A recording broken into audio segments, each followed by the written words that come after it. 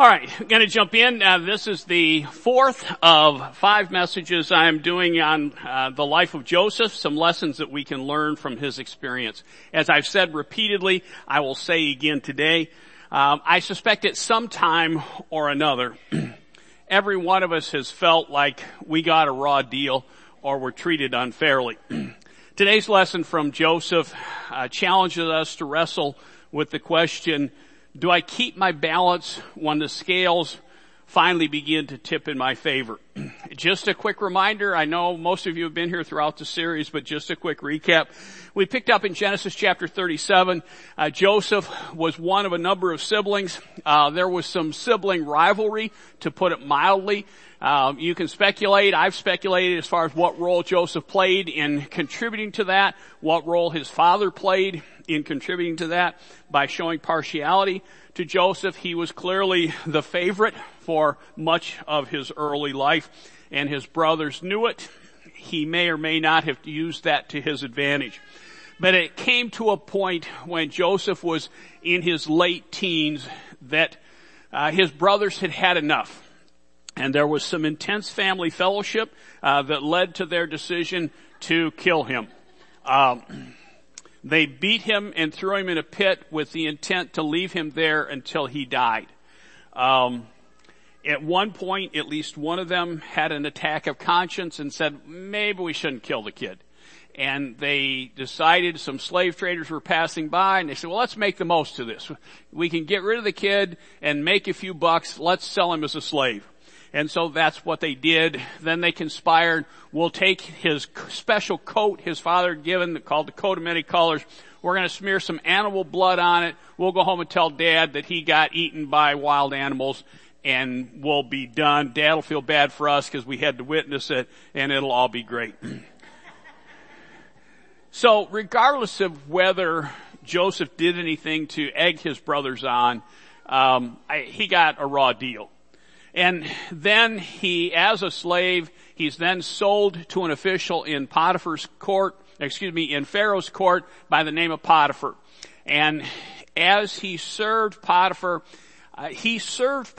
incredibly well as a slave, to the point that eventually Potiphar basically entrusted all of the cares of his household into Joseph's supervision. Now again, he's a slave in a foreign land. He got a raw deal, yet he chooses to go there and do his job exceedingly well. And Potiphar recognizes that. Unfortunately, Potiphar's wife also recognized Joseph and took note of his handsomeness and his young physical stature, and she began to make sexual advances toward him. He resisted those sexual advances. She was offended by that and made false accusations of sexual assault directed at him. Potiphar's response is, throw the slave in prison. So that was kind of, again, he didn't do anything wrong. He did the right thing. He said no to her advances and then got punished for doing the right thing. That's important for me to wrestle with. I grew up in a reality in my own head that if you do good things happen to you. You do the right thing, and right things happen to you. He did the right thing. And again, as I pointed out when we talked about Genesis chapter 39, he didn't do it out of his deep respect for Potiphar. He did it out of his deep respect for God. That's why he said no to Potiphar's wife. I will not, your husband's been good to me, but I will not sin against God by crossing this boundary. So, another time he gets a raw deal. Now he's in prison, as we looked at last week, and while he's in prison, he is a model prisoner. Now again, this is just me, because, it is all about me. But he's now in prison because of another time he's treated unfairly. And instead of just sulking in prison, he becomes a model prisoner, to the point that after a period of time, he ends up basically in charge of the prison. Again, choosing to keep doing the right thing regardless. while he is in prison, at some point there's a couple of other of Pharaoh's officials who end up in his care as supervising the prison. And one day these two people from Pharaoh's court, his baker and his cupbearer, they're kind of having a bad morning. And he says to them, what's going on? And they both said, well, we had some wicked, crazy dreams, and they're not making sense. And he says, well, tell me about this. And so they both explain their dream, and he goes on to explain to the baker. Well, he starts with the cupbearer, as we pointed out last week.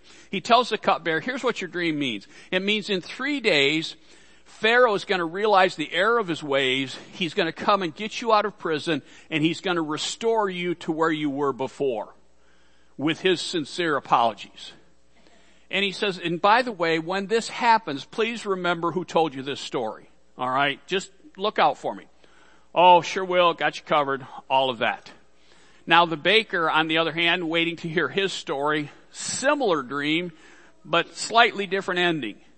After 3 days, Pharaoh's going to come for you, and you know he's got to be thinking, yes. But he's going to basically kill you. All right? Well, that's not the result I was hoping for. So anyway, it happens just as way Joseph explains it. Come and get him. Cupbearer's restored. Baker's killed. What happens? The baker gets out of prison, gets on with his life, and forgets all about Joseph. Now, again, from my perspective, maybe after a week, I'd be thinking, well, he just got distracted. Maybe after a month, I'd be starting to think, wait a minute. After a year, I'm thinking, I got a raw deal again. But somehow, one of the life lessons for me is somehow Joseph continued to do the right thing. Instead of just copping a major attitude, locking himself in his cell, and just saying, I'm done trying.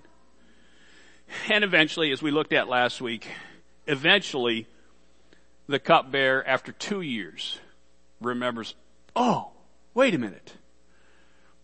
And that's where we pick up today. In Genesis chapter 20 and chapter 41, the cupbearer's been back tending to Pharaoh on a daily basis. And one day Pharaoh is kind of out of sorts. And he says to anybody who will listen, you ever have one of those, I just almost never, ever remember my dreams. I know some of you remember them. Some of you dream in vivid living color and soundtrack and the whole bit. That's not me. All right. But I know some people, you have a crazy dream and you just got to tell everybody who will listen. And especially in a culture where they tend to read lots of meaning into their dreams. I'm not saying right, wrong, or otherwise, but it's a big deal. And so Pharaoh's telling everybody this dream, and nobody, not even his magicians, not even the wisest people, can tell him what it means. And it's kind of making him nuts. And so the cupbearer hears Pharaoh talking about this dream, and the cupbearer has an aha moment. It's like, oh, wait a minute. 2 years ago, back when I was in prison because you got mad at me for a while, Pharaoh, there was a guy in prison who was able to tell me what my dream meant, and it was exactly the way he told it to me. And Pharaoh says, I got to see this guy. And so they go to the prison. They get Joseph out of prison, and they clean him up. And he goes in front of Pharaoh, and Pharaoh says, you're not going to believe this dream. And he tells it to him, and he said, and I had another one, and it's just as crazy. And he tells him this, and Joseph is able to explain to him the meaning. And Pharaoh is so impressed that he rewards Joseph significantly. I'm going to unpack that a little bit more, but that was just a quick thumbnail sketch to get us up to speed.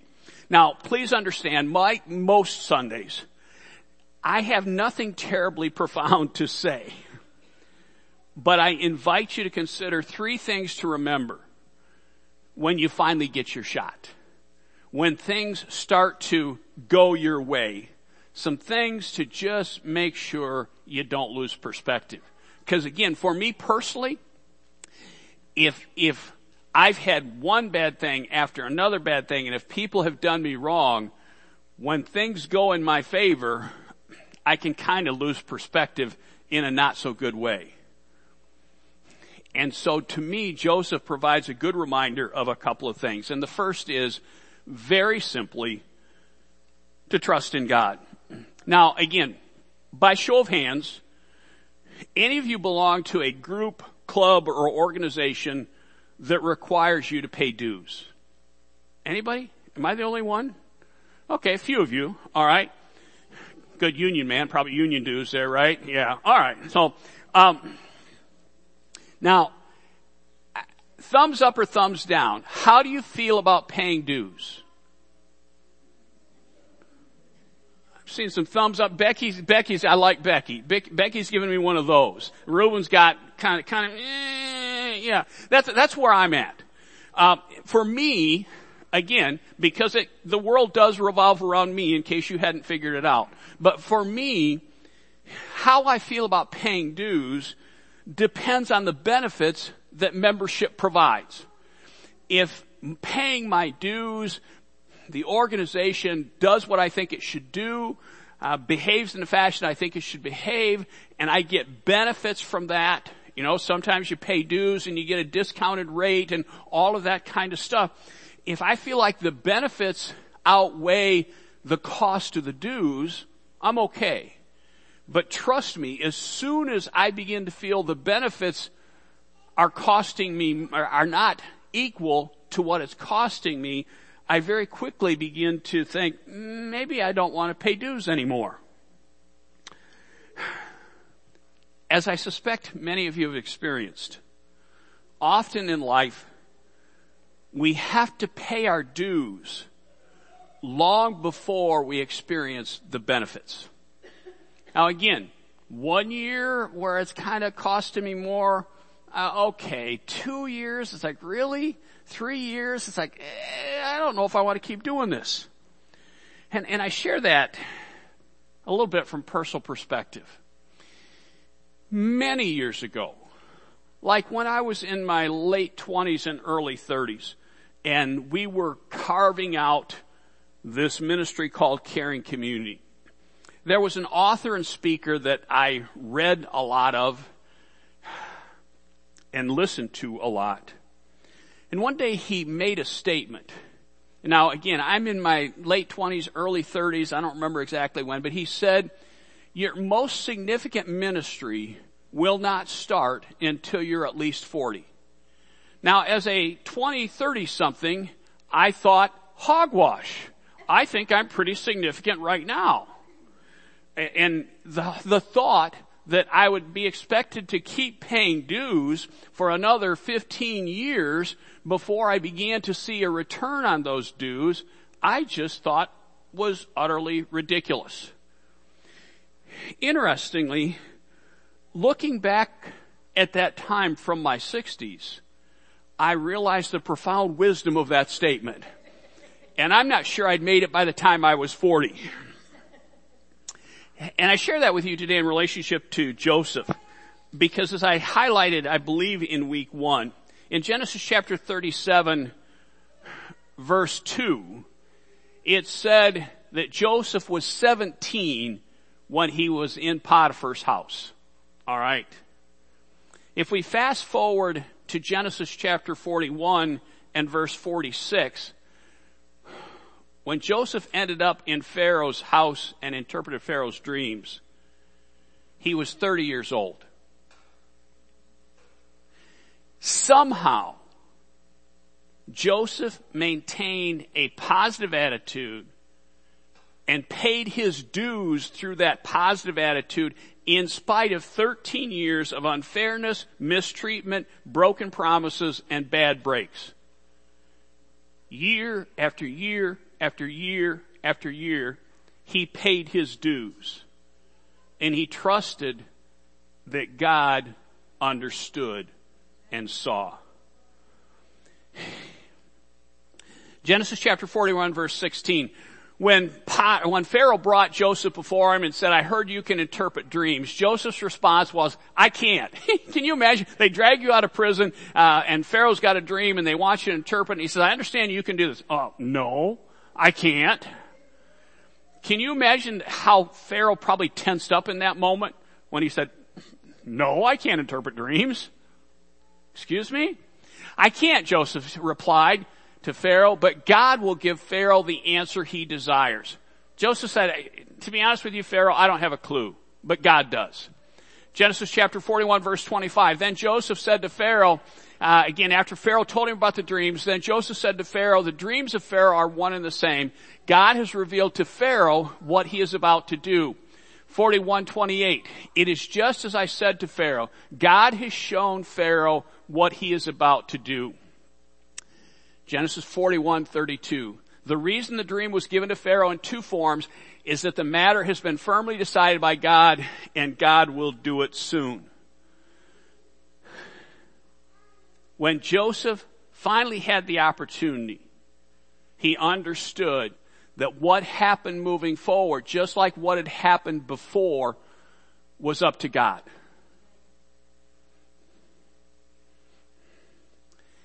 Again, I've made some wisecracks about being self-focused. And I don't want that to detract. But when it comes to God, trusting God, for me, it is usually rather uncomfortable.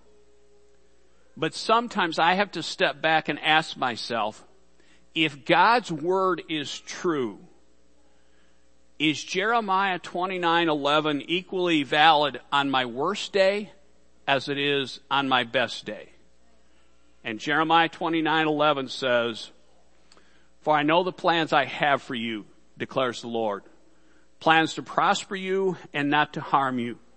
Plans to give you hope and a future. Now, friends, when I'm having a really good day, we can have a hallelujah moment over that verse. But when I'm not having such a good day, that's a really hard place for me to get to say it's just as true today as it was in my best moment in time. I wish I could tell you that was always the case. But I know time and time and time and time again, I get called back to saying, is God good when it's good? And is God good when it ain't so good? Joseph maybe this is why I'm telling this story, is sometimes Joseph says to me, Steve, trust God. Joseph also reminds us to seize the moment. He teaches us that if life has been unfair, or should I say when life has been unfair, we need to make sure we're ready at all times. And when things start to go our way, we make the most of it. I think of a couple of common quotes. I see Barb here. Many of us knew back when Barb and Jerry put up hay and lots of it and lots of it. The farmers always said, make hay when? When the sun shines. When the moment comes, be ready. Don't wait till the sun's shining to realize, oh, I never fixed the baler, or I'm out of twine, or I don't have gas for the tractor. Be ready when the moment comes and seize it. Strike while the iron is hot. If you've ever tried to shape metal with a hammer, if it ain't hot, it ain't happening. All right? And you think, well, gee, these quotes make sense. And again, I'm gonna walk through it. I paraphrase much of the story, but I do want you to hear the story direct. I'm gonna pick up with verse 9 in chapter 41. I'm going to pick up a little bit further. So, what's happened up to this point? The cupbearer remembers that Joseph interpreted dreams. Pharaoh has him sent for him, and we're going to pick up with verse 14 where that's taking place. So Pharaoh sent for Joseph, and he was quickly brought from the dungeon. And when he had shaved and changed his clothes, he came before Pharaoh. Pharaoh said to Joseph, I had a dream and no one can interpret it, but I've heard said of you that when you hear a dream, you can interpret it. Verse 16, as I've already said, Joseph replied, I cannot do it, Joseph replied to Pharaoh, but God will give Pharaoh the answer he desires. Then Pharaoh said to Joseph, in my dream I was standing on the bank of the Nile when the river, when out of the river there came up 7 cows, fat and sleek. They grazed among the reeds. After them came 7 other cows, scrawny and very ugly and lean. I had never seen such ugly cows in all the land of Egypt. The lean, ugly cows ate up the 7 fat cows and came up first. But even after they ate them, no one could tell they had done so. They looked just as ugly as before. Then I woke up. Now, if I had never read this story and somebody told me that dream, I'd just kind of be, well, that's weird. What did you eat for dinner? All right. Verse 22. In my dreams, I also saw 7 heads of grain, full and good, growing on a single stalk. After them, 7 other heads sprouted, withered and thin, scorched by the east wind. The thin heads of grain swallowed up the 7 good heads. I told this to the magicians. None of them could explain it to me. Then Joseph said to Pharaoh, the dreams of Pharaoh are one and the same. God has revealed to Pharaoh what he is about to do. The 7 good cows are 7 years, and the 7 good heads of grain are 7 years. It is one and the same dream. The 7 lean, ugly cows that came up afterward are 7 years, and and so are the 7 worthless heads of grain. They are 7 years of famine. It is just as I said to Pharaoh, God has shown Pharaoh what he is about to do. And he went on to explain there's going to be 7 years of abundance, and there's going to be 7 years of famine. This is what's going to happen. What I want to say is over those 13 years from the time his brothers sold him into slavery and he ended up at Potiphar's house, up to this point, I have to believe that somehow Joseph managed to stay in tune with God so that when the time came that he desperately needed to hear from God, they already had well-established lines of communication. And I think about us, and I would simply say, when it's time for us to seize the moment, we might not be ready if we wait to lean into God until we desperately need him. We need to lean into him long before we desperately need to lean on him. So, up to this point, I read to you the dreams. Joseph gives an interpretation of the dreams. And then something intriguing happens, starting in verse 33. So he explains to Pharaoh what's going to happen. 7 years of prosperity, 7 years of famine. And then Joseph says this. He says, and now let Pharaoh look for a discerning and wise man and put him in charge of the land of Egypt. Let Pharaoh appoint commissioners over the land to take 1/5 of the harvest of Egypt during the 7 years of abundance.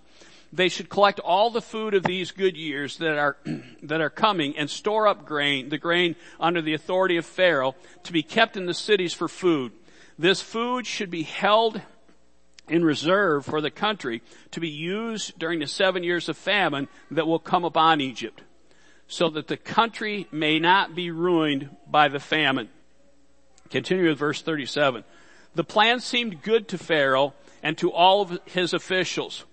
And Pharaoh asked them, can we find anyone like this man, one in whom is the Spirit of God? Then Pharaoh said to Joseph, since God has made all this known to you, there is no one so discerning and wise as you. You shall be in charge of my palace. All my people are to submit to your orders. Only with respect to the throne will I be greater than you.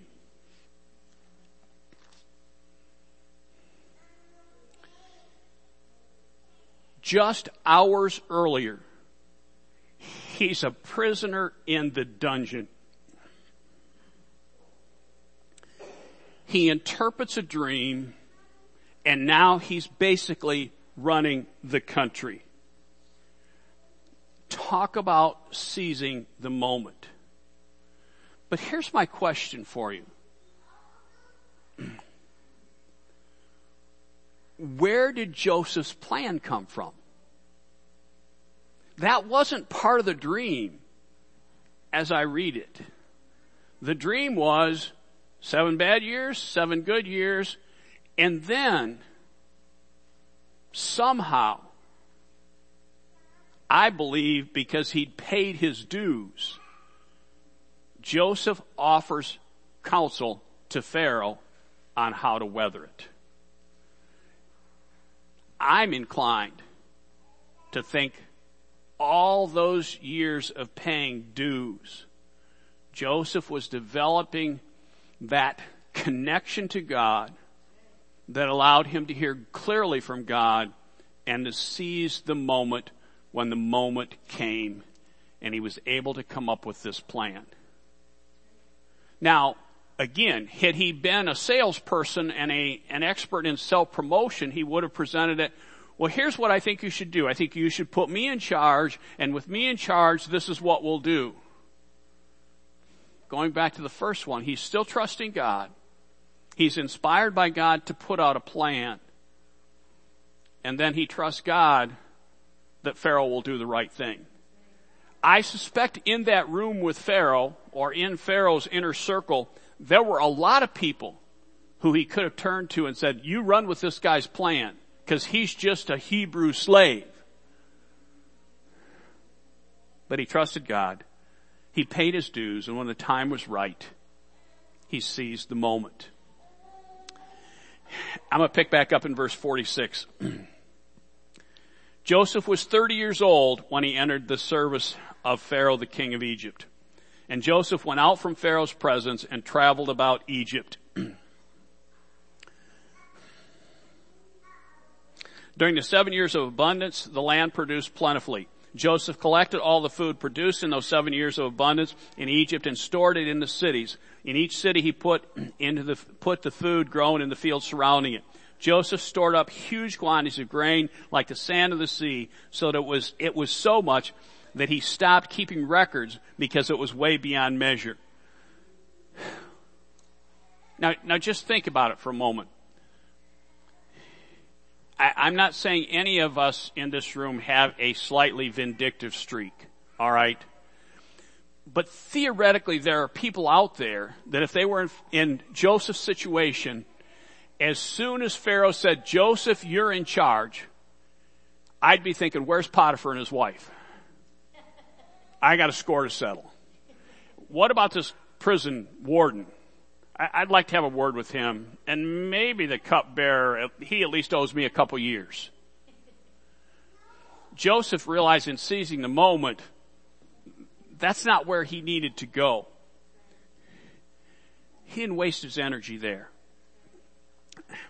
Just a couple more verses. Verse 53, chapter 41. The 7 years of abundance in Egypt came to an end, and the 7 years of famine began, just as Joseph had said. There was famine in all the other lands, but in the whole land of Egypt there was food. When all Egypt began to feel the famine, the people cried to Pharaoh for food.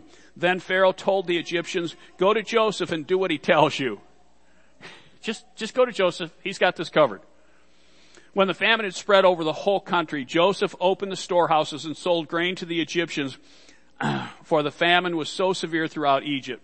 And all the countries came to Egypt to buy grain from Joseph because the famine was so severe in all the world.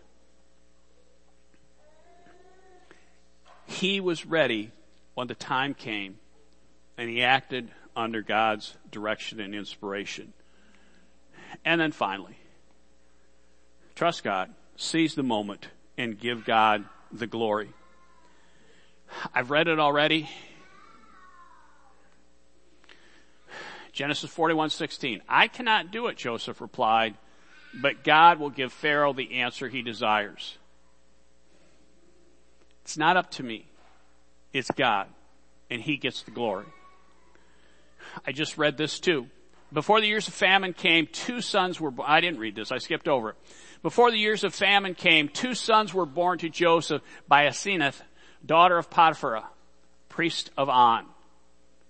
Joseph named his first son Manasseh and said, "It is because God has made me forget all my trouble and all my father's household." You know what? I've gotten a raw deal, but I'm naming my son Manasseh to remind me that God has been faithful and to give God the glory. The second son he named Ephraim and said, "It is because God has made me fruitful in the land of my suffering." Give God the glory. When things start to go well, again, we're all wired differently, but when things start to go well, resist the temptation to dwell on the unfairness of the past. At least for me, that's way easier said than done. But Joseph shows us it can be done. And as we're going to pick up next week with the last story, or last part of this story, just a little warning.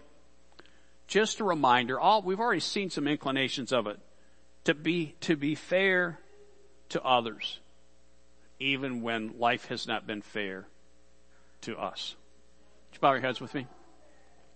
Father, what an incredible challenge when life is unfair, to trust you when life's unfair, to keep paying our dues, that we can seize the moment when the moment comes. And Father, help us to always remember to give you the glory, because it is all due you. I thank you for Joseph's example and pray that it would continue to inspire us. Thank you, Father. Amen.